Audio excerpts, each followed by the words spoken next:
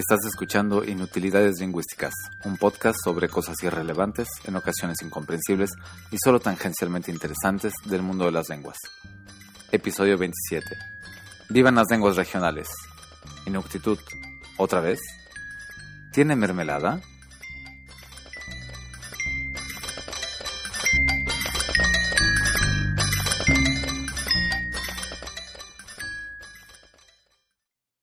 Antes que nada, muchas gracias por las observaciones que me hicieron al episodio anterior. He tomado nota y creo que este episodio será mejor. Entre otras cosas, Aoli Wu muy acertadamente se percató de que en el episodio anterior dije, erróneamente, que Disney había sacado una versión de Let It Go, de la película Frozen, en 25 idiomas. Efectivamente, el francés europeo y el quebequense no son dos idiomas diferentes, sino solo variantes de uno. Y lo mismo pasa con el español europeo y el español latinoamericano neutro que se canta en el video. Por otro lado, Gustavo me hizo también la muy clara observación de que, evidentemente, Disney no produjo el video por una cuestión de diversidad, sino por una cuestión de mercadotecnia, lo que además justifica sobremanera el uso de variantes americanas y europeas de los mismos idiomas. Yo, como nerd de las lenguas, me dejé llevar más por mi emoción de encontrar una canción políglota.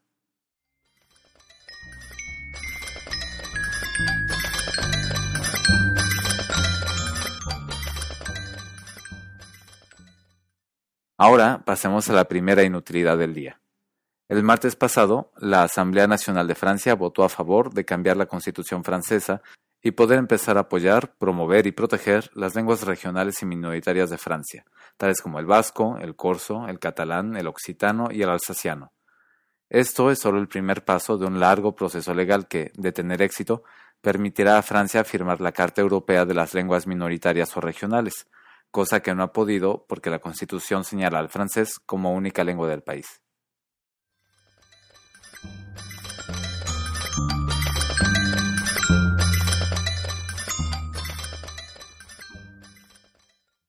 Inuktitut. Otra vez. Así es, nuestra lengua protagonista el día de hoy es el Inuktitut. De nuevo.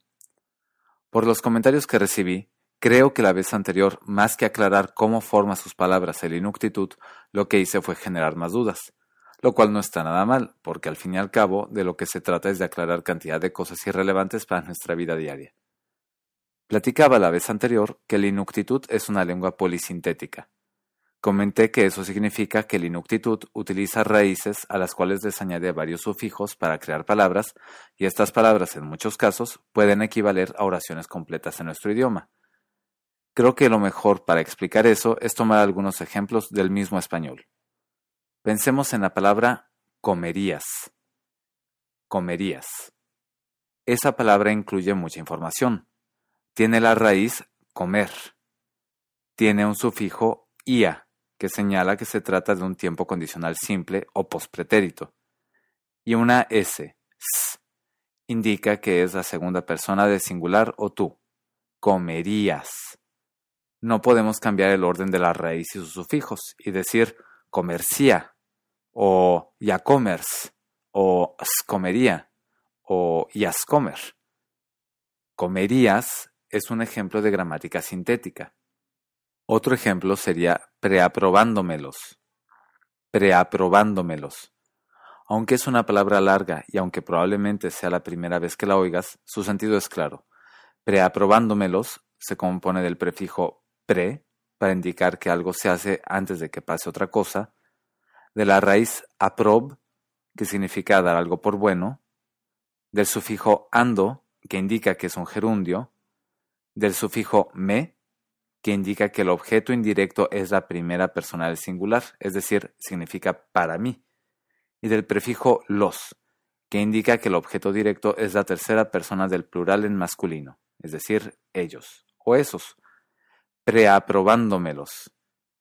Preaprobándomelos.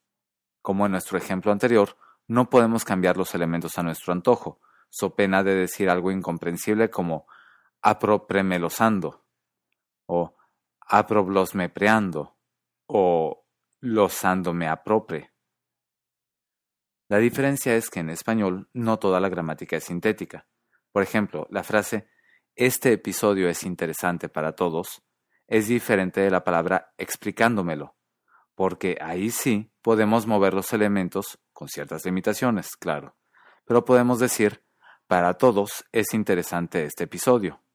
O es interesante este episodio para todos. O para todos este episodio es interesante. O incluso es para todos interesante este episodio. Claro, cada cambio lleva un matiz diferente, pero no se vuelve incomprensible, mientras que explícmeloando o explic-loándome son simplemente imposibles. Por el otro lado, en inuktitut la mayoría de las palabras son del estilo de explicándomelo. Veamos estos ejemplos del artículo de Gramática de Inuktitut de Wikipedia. La frase estaba pensando hace un momento se dice isumagataaktunga. Isumagataaktunga.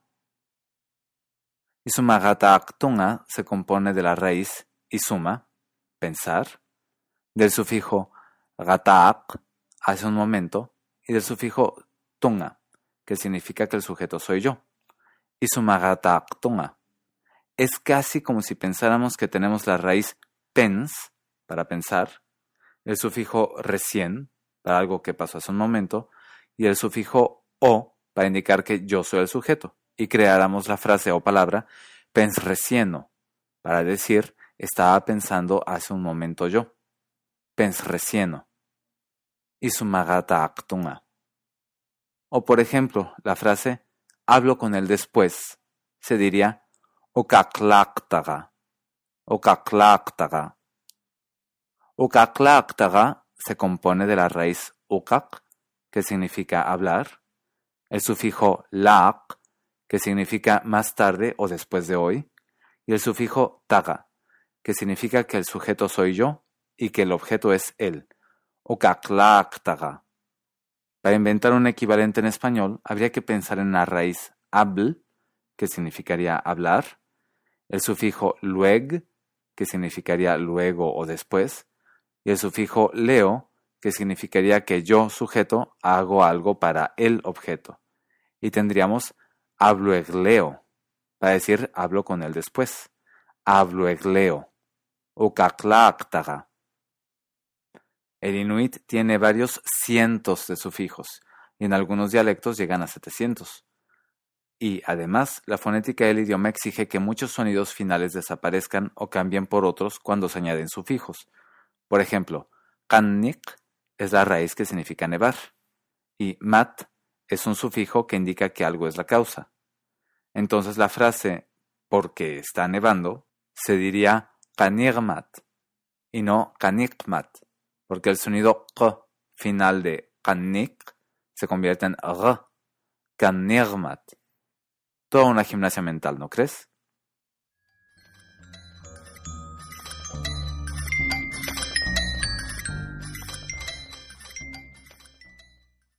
¿Tiene mermelada? Para terminar, una inutilidad sobre el español. A pesar de que la separan casi 3.200 kilómetros en línea recta, el habla de la clase media y educada de la Ciudad de México y de la Ciudad de Bogotá tienen prácticamente la misma fonética. Claro, el vocabulario, sobre todo a nivel coloquial, tiene sus diferencias, pero si escucharas a un bogotano y a un defeño hablar sobre, por ejemplo, literatura, te hallarías con que la pronunciación de los sonidos es sorprendentemente similar, excepto por una cosa, la entonación. Y ahí sí, las diferencias son más que evidentes. Escuchemos primero a una hablante de la Ciudad de México. ¿Tiene mermelada? Ahora escuchemos a una hablante de Bogotá. ¿Tiene mermelada? Y ahora escuchémoslas una al lado de la otra. ¿Tiene mermelada? ¿Tiene mermelada? ¿Tiene mermelada? ¿Tiene mermelada? Estos ejemplos los tomé del Atlas Interactivo de la Entonación del Español de la Universitat Pompeu Fabra de Barcelona.